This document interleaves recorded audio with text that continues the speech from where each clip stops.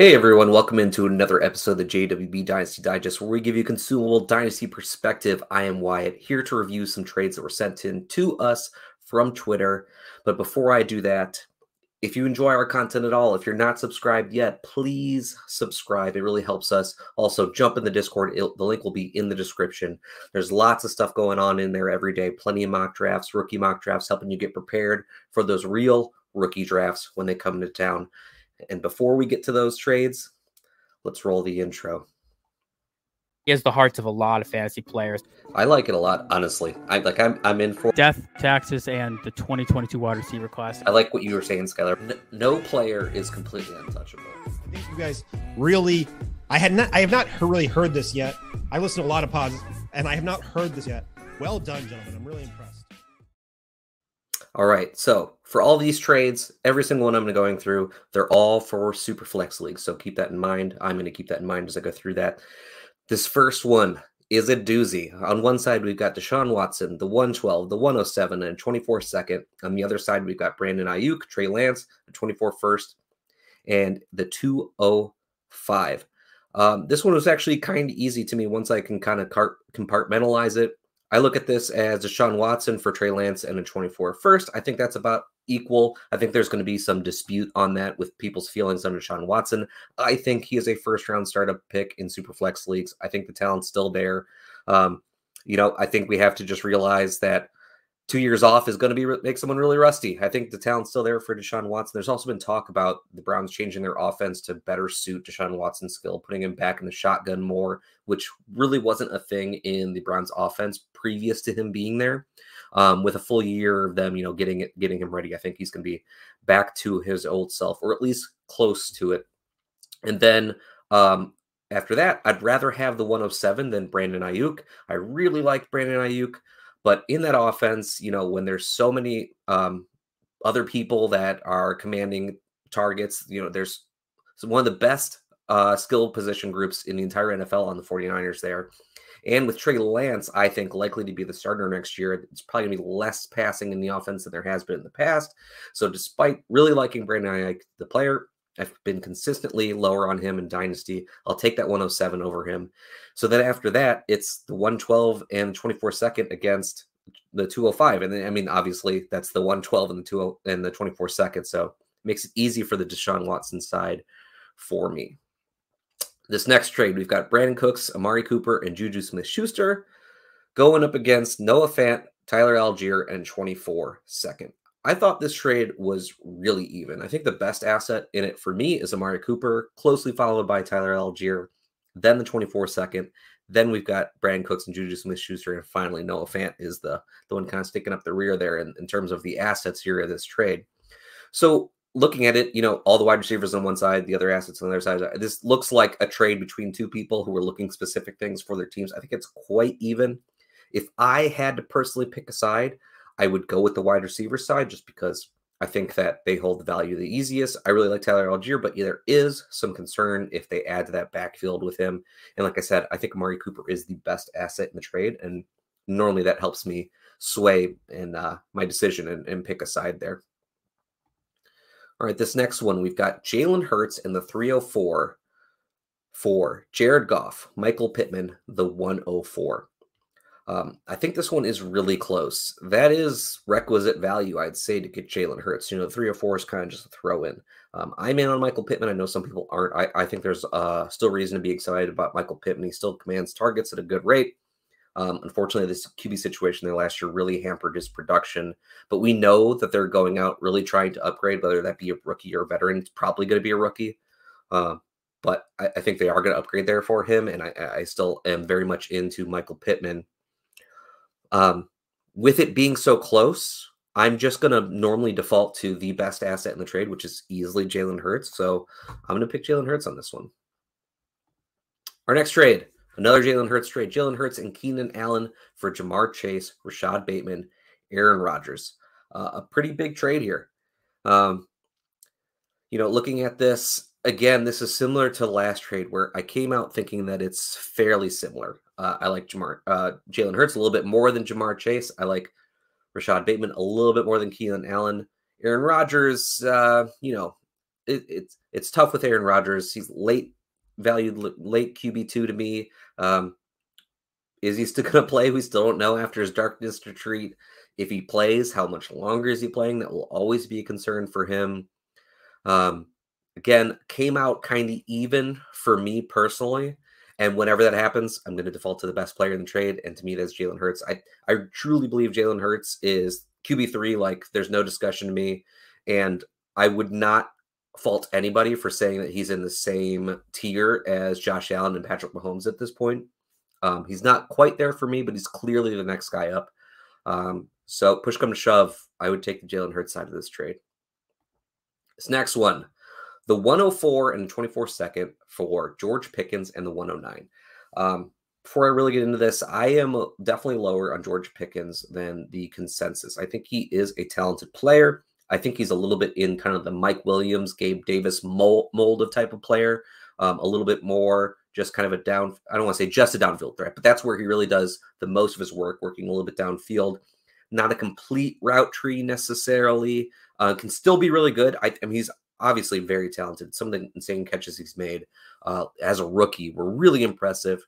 But, you have to think about, he was starting from day one, running a lot of routes, but wasn't really commanding a lot of targets throughout the year. So you have to think, okay, why was that? Why was he not commanding enough targets even later into the year when he's been playing the entire time? It gives me a little bit concerned. So it makes me wonder, if he's ever going to really command targets at a high rate, and that kind of, hampers his ceiling a little bit to me. So with that said, I look at him being valued somewhere in a late first for the 2023 rookie drafts. And I would trade a late first in the 109 for the 104, getting up into a completely different tier of players. So with that said, the 24-second kind of just seals the deal for me. I would take the 104 and the 24-second. All right, this next one, Christian McCaffrey, Deontay Johnson, 312 for Logan Thomas, Damian Harris, 206, 24 first, 25 first, and $100 a fab thrown in there. I see a sweeten the pot. Okay, so this one's another one, a lot of pieces, so I try to compartmentalize it, break it down a little bit. And the way I looked at it was, okay, we've got 2 firsts for Christian McCaffrey, and then probably Deontay Johnson for the 206, Damian Harris, Logan Thomas. The $100 in fab is nice, but it really doesn't really affect the trade here. It's the same thing as like a 4th or a 5th round rookie pick. It's not really swaying anything here. I'm assuming, looking at this, that this is a competing team and a non-competing team making a deal, both getting something that they're looking for in the deal. So good on these guys, or boys, girls, women, whoever, for making this trade. It looks like each person got what they're looking for in this trade. With that said, I like the Christian McCaffrey side. I always tend to lean towards more of a win now, just in general. I like to win. So I tend to always lean that way a little bit more. I like Christian McCaffrey a good bit. I think I'm a little bit higher than him, and I'm definitely higher in Deontay Johnson than consensus currently. I know he had a really bad year last year, but he still commanded targets at a really high rate. And I'm always going to continue to bet on a player like that who, no matter what, continues to just earn volume after, over and over again. So that with the 312, I mean, the 312 is essentially just throw in again. But yeah, I'm going to go for the more elite pieces in this trade. Our next trade, the 111 for JaMychal Hasty, Brock Purdy in the 203. So this trade is basically someone adding on Brock Purdy, to move up from the 203 to the 111. JaMychal Hasty does not move the needle whatsoever. That's just a tiny little throw in. Brock Purdy is tough. He played really well for the 49ers this year. The 49ers also have an offensive system that really caters itself to success for the QB. They don't have to do much. With that said, I thought Brock Purdy played pretty well, all things considered, as Mr. Irrelevant.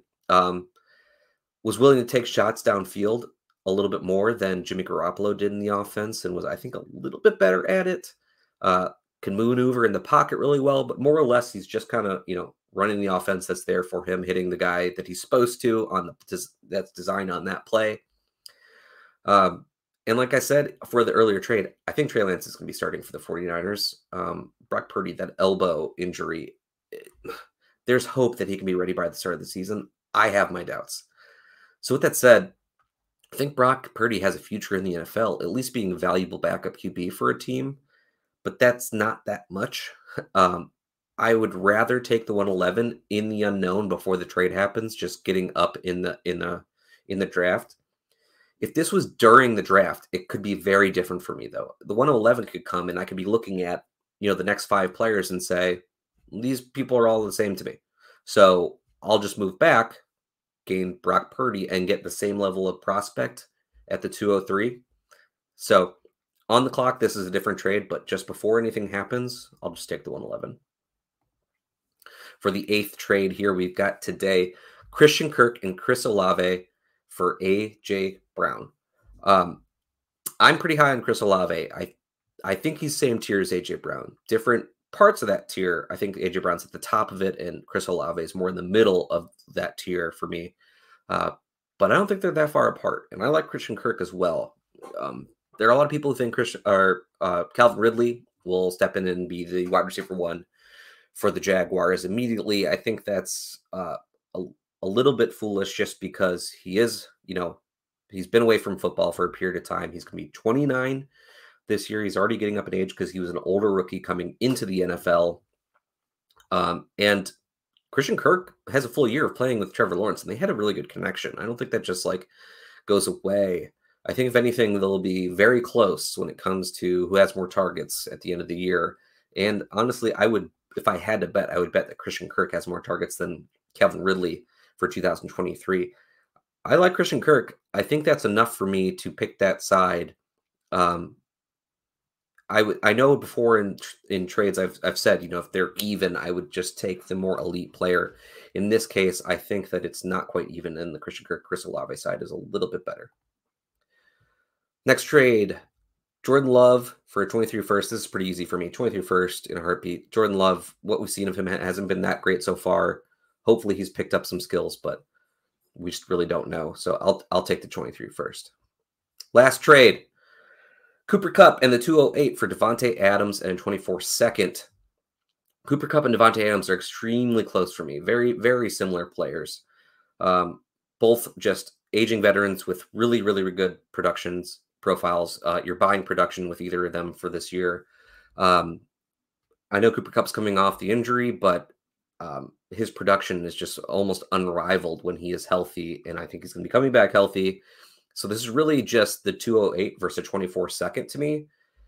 And for this draft, I think I would just want to take the 24 second and hope that that 24 second ends up being a little bit earlier than the 208. And yeah, I mean, that's basically it for me. This is really close. It's just that I would take the chance that the 24 second ends up being a little bit earlier.